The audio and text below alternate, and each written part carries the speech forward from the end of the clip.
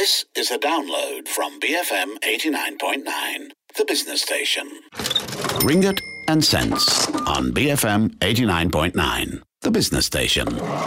Good morning and welcome to Ringgit and Cents, the show that's all about personal finance. I'm Roshan Kanesan. Last week, Prime Minister Tan Sri Muhyiddin Yassin announced several initiatives as part of the Package Perlindungan Rakyat dan Pemulihan Ekonomi Assistance Program, more commonly known as PERMULE.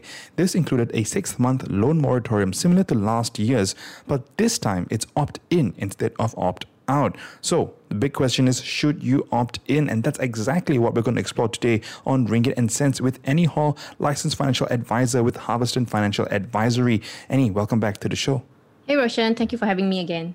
So Annie, the automatic moratorium here is applicable for all loans or financing approved before July 1st, with the exception of credit cards. And borrowers who wish to opt in will need to get in touch with their banks. I think they could get in touch from yesterday onwards.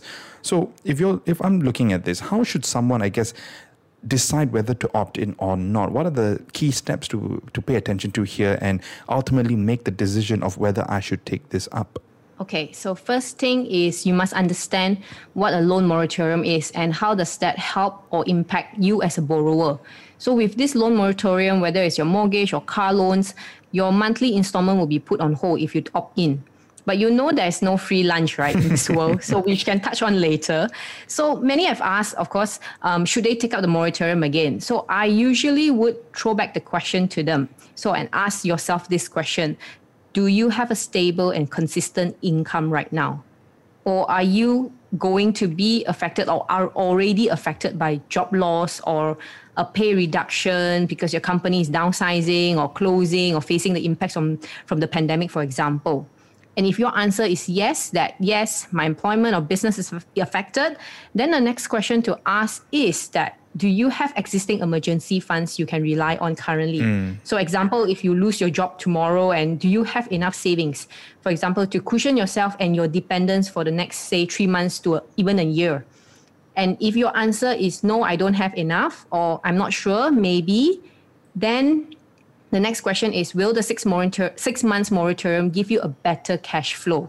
Okay, especially if you have not created any emergency funds.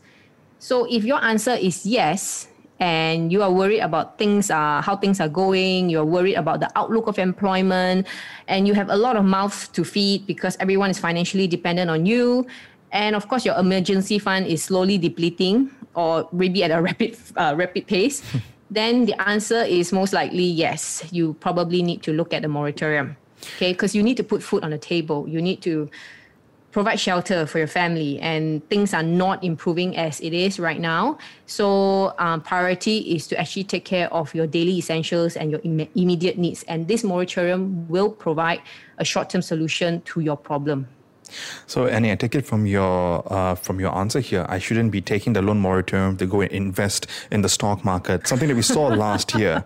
I shouldn't go and speculate that money? No, because if you have a consistent income and a great emergency buffer, please don't take the moratorium because you clearly do not need it. And because if you can invest the money, clearly you really do not need it because you're taking risk into when you go into investment, it comes with risk, right? Mm-hmm. It's not always a positive return. So, and even it may be positive later, it will take some time, for example. So, don't take the moratorium because you want to invest in the stock market like last year, for example, because things may not be the same this year.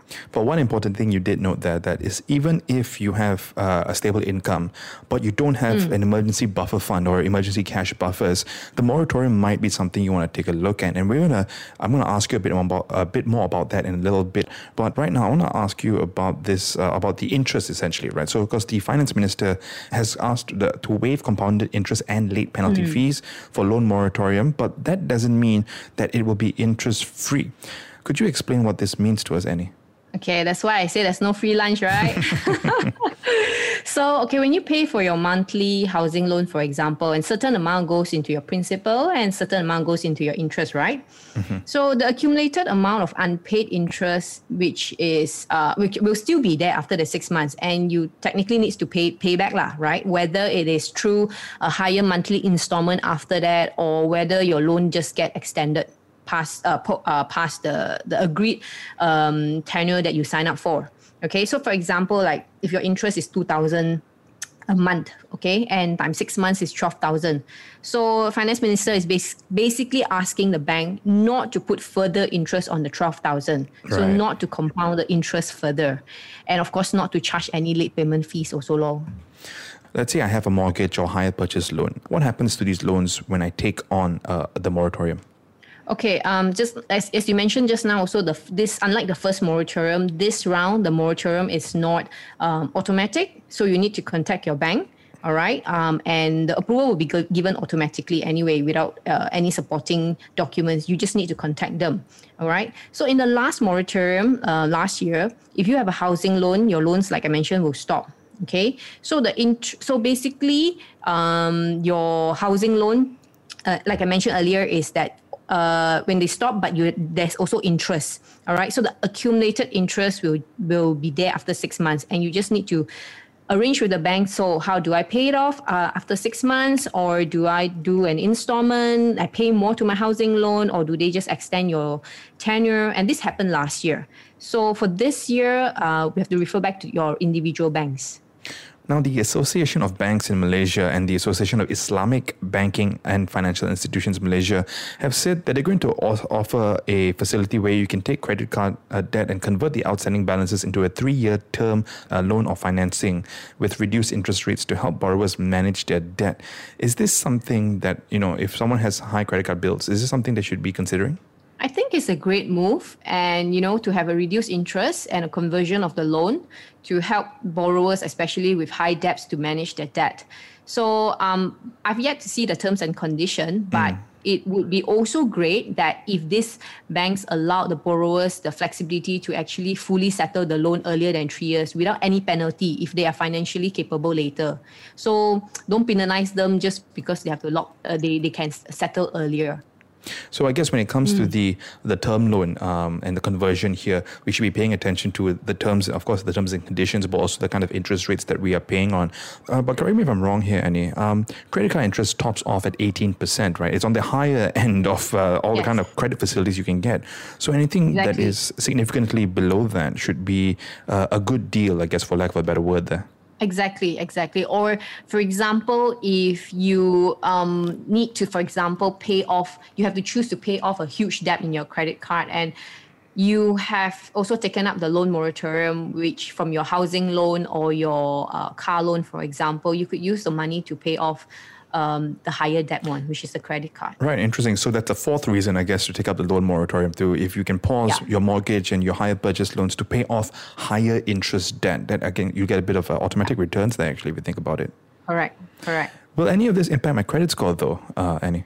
I certainly hope not. I think Bank Negara also mentioned that the borrower's CCREs will not be affected, by opting in for this moratorium. I think this pandemic is already hurting a lot of people, whether you are in B40, M40 or T20. So this moratorium serves as a relief for a lot of borrowers to actually take a little breather, especially while they're weathering this storm. So I think so long the repayment after the 6 month continues, then their credit score should not be affected. On that note, Annie, I'd like to thank you so much for your time today. Thank you, Roshan. I've been speaking with Annie Hall, licensed financial advisor with Harbiston Financial Advisory, and you've been listening to Ringgit and Cents, the show that's all about personal finance. I'm Roshan Kanesan for BFM 89.9. Ringgit and Cents on BFM 89.9, the business station. Thank you for listening to this podcast. To find more great interviews, go to bfm.my or find us on iTunes. BFM 89.9, the business station.